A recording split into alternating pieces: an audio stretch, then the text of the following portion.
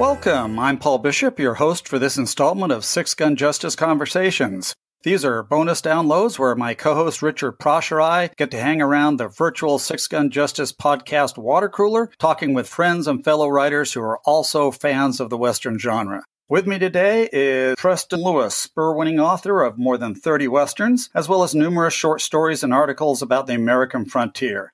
He's best known for his comic westerns, including the well-received Memoirs of H.H. Lomax series. Hey, friend, how are you? Doing great, Paul. Glad to be with you today, and it's good to have some human contact in these days. As remote as it is over the Exactly. internet. First, I just want to say congratulations on not one, but two of your recent short stories being nominated for a Will Rogers Medallion Award.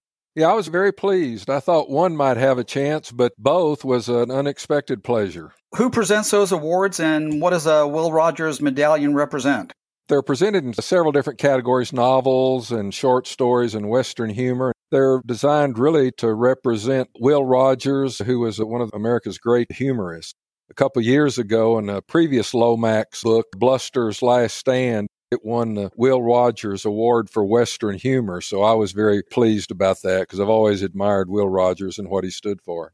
These stories originally appeared in short story collections? Yes, they were anthologies by Five Star.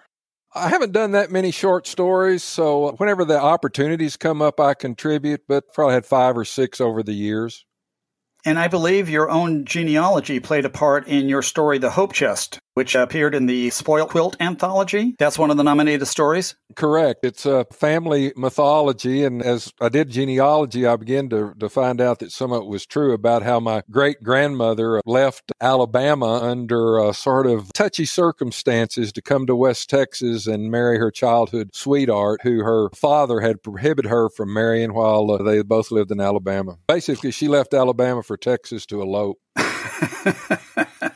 There's always one in every family, right? Oh, it's a great story. And what made it interesting was that while she was waiting at the train station in Anniston, Alabama, a news reporter happened to see her and did sort of a backstory, not naming her, of course, but telling her story. And I've got an original copy of that news clipping. Oh, how fantastic is that? That's really cool. Now, you are really an award-winning author, not just with the Will Rogers Medallion, but you also have had, 3 Elmer Kelton Awards? That's correct, for Best Creative Works on West Texas. That's a group that is always fun to be with because where I got my interest in the West, frankly, was just growing up in West Texas. I loved the history of the cowboy in the West, and that was what was always around me. And then when I was about 7 or 8, my parents made a trip to Ruidoso, which from Midland, that was sort of the paradise with mountain and trees, Midland being sort of dull. And they made a side trip to Lincoln, New Mexico, and it made a tremendous impression on me actually walking the steps that Billy the Kid had in the Lincoln County Courthouse. And that sort of fueled my interest in the Old West and Western fiction and Western history as well. Let's just talk about that briefly before I get back to the Elmer Kelton Award, because Ruidoso, that's the first book in a trilogy about the Lincoln County War. That's correct. It came out this year in the spring, and it's based on 3 rivers there in Lincoln County. I'm not the first one, of course, to ever do something on Lincoln County or Billy the Kid, but whenever I write, I try to ground it in history, and I try to look for aspects of the story that haven't been told before. The first one deals with the period before Billy the Kid arrived on the scene and began to make a mark. The second one, which is Rio Bonito, is about the Lincoln County War itself. And then the third, Rio Hondo, will be about the aftermath and some of the things like Billy the Kid had a meeting with the Governor Lew Wallace, and it's probably one of the few times in American history where a known outlaw is meeting with the head of a state, in this case a territory, to try to work out his problems. And so that's the type of thing that, while it's been covered in a lot of the history books, hadn't been covered in some of the fictional accounts.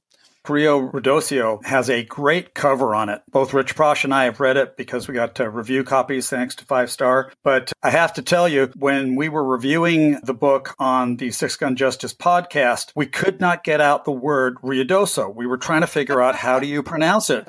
And I mean, we must have tried 6 times, and then we got into hysterics, and we had to stop and come back an hour later and redo the broadcast because we were all over the place. It was one of those things where one of you gets the giggles and then off you go.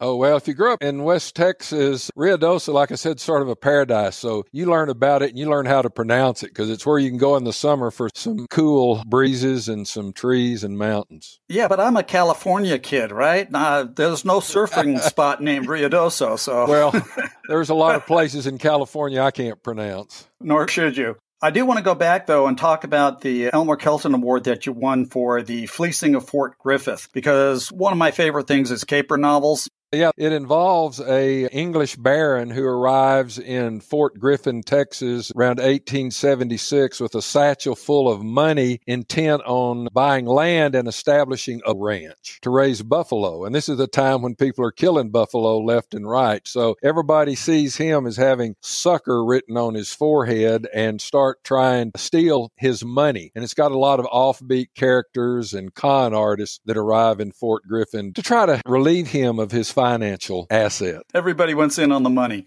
Oh, yeah. Sounds like exactly the kind of thing I enjoy. Now, as you move on and into your other stories, you started with a pen name of Will Camp. That was a family name from genealogy, a great-great-grandfather that was in the Civil War, a very colorful character. And when I started writing and mass market paperbacks were more prevalent in the Western field, the adage was you always wanted a pen name that started with A, B, or C because they would be at eye level at the book racks. And so Will Camp just seemed to be the name that worked for a lot of different reasons. John Yershka, who was editor of True West at that time, when he first saw that, he said, I needed a business card like Paladin, only have tent Will Camp. In the 90s, I was working with several publishers, and they didn't want books with the same name coming out in the same year competing against each other. So everything I do now is under my own name, but I did that when I had different publishers. There's a spectacular tale of writer's revenge attached to Escape from Silverton, and the revenge has to do with a dream. Well, I had a dream one night that Will Rogers had come to me asking for some type of adage that he'd be remembered for. So I came up with, I never saw a man I didn't like. And I went back to Will and gave it to him. He said, no, that's not quite it. Adjust it and come back the next day. So I did. And the adage I offered him was, I never manned a saw I didn't like. And so I told that to my wife, which was a mistake, and she was hurrahing me left and right over it. So I thought, well, I'll get even with her. So I was working on a book, Escape from Silverton, finished the book, send it off, and about a year and a half later, she hadn't read the book, and she's lying in bed after it's just come out, and she's reading the book, and all of a sudden she says, I can't believe this. She takes the book and throws it across the room, and I said, what was that about? And she said, this line you worked in. And I said, what line? Because I'd forgotten. And then she said, I never manned a saw I didn't like. Well, I'd contrived in the story to have an axle break on a wagon, and they had to saw the back half off to make a cart to get to Durango. That was a long way around to get your revenge on her making fun of you. That's right. But I think you'll agree most writers can play some games to amuse themselves.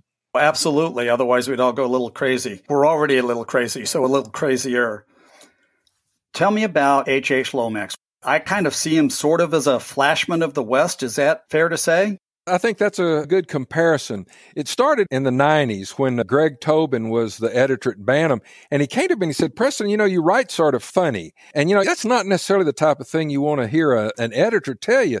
And I said, well, what do you mean? And he said, well, you just always have a little bit of an offbeat or off-kilter view of things in the West. And he says, have you ever thought about doing some comic Westerns? And the thought had never entered my mind. So they hooked me up with Book Creations Incorporated, and I started this series. Basically, what they wanted was someone that traveled throughout the West, meeting all the name characters and having fun with it. So that was really a great opportunity for me. So I did 3 books for them, one on Billy the Kid, one on Jesse James, and the other on the gunfight at the OK Corral. And it seemed to go well. But shortly after they were published, Westerns began to go downhill, and many publishers either dropped them or, in some cases, some of my publishers went bankrupt. In fact, one Western writer dubbed me the Typhoid Mary of Western writers because so many bad things happened to the publishers had contracted with. Anyway, after I retired, I got the rights to the Lomax books and have since done 3 additional ones. Bluster's Last Stand on the Little Bighorn, First Heard to Abilene, a Trail Drive novel, and the latest one will be out next month, North to Alaska.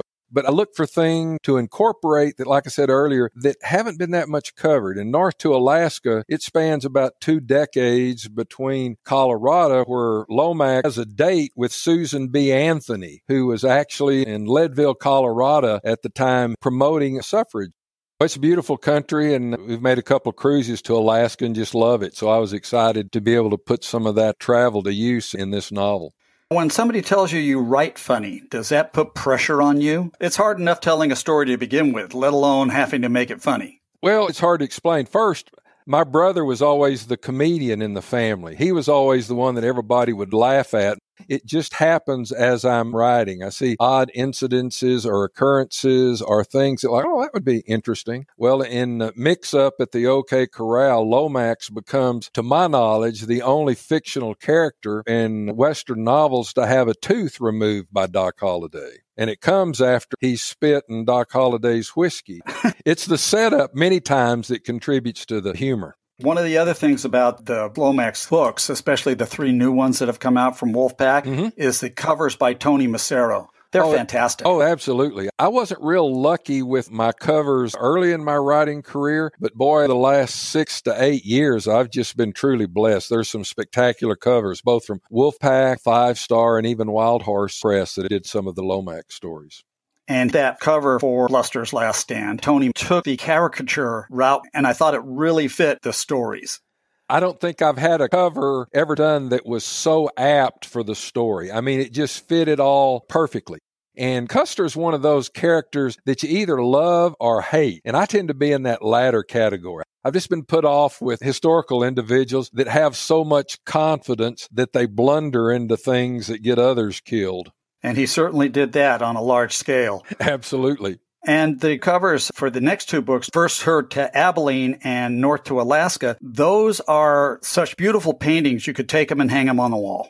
Oh, absolutely. Absolutely. I've been very blessed. Tony has done a couple covers for some omnibus editions, some of my previous ones, and they're spectacular too. And he's also an excellent Western writer. I understand that. I'll have to pick one up and read it. I just hope he doesn't ask me to do a cover. Me either. It would be like stick figures on a stick horse, right? Exactly. So you have the Lincoln County War trilogy. Is that finished, or are you still writing that? The second one's with the publisher. I'm about halfway through the third one. And what comes next after that?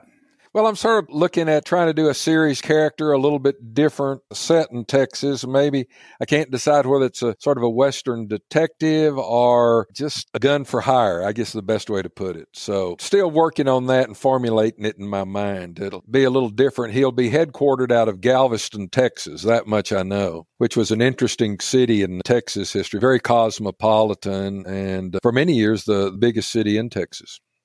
I will look forward to that, as I do to all of your books, and I appreciate you taking your time to be with us here today. Thank you so much. Thank you, Paul. It's been a real pleasure, and look forward to seeing you on down the trail in person. Hopefully at a Western Writers of America conference if we ever get back to normal. I'm with you 100%.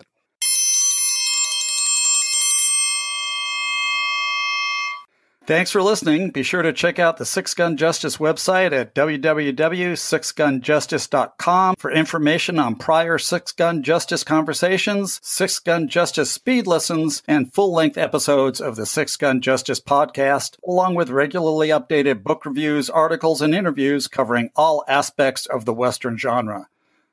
Until next time, be kind to others, be kind to yourself, and keep your Bowie knife sharp. Adios. We're out of here.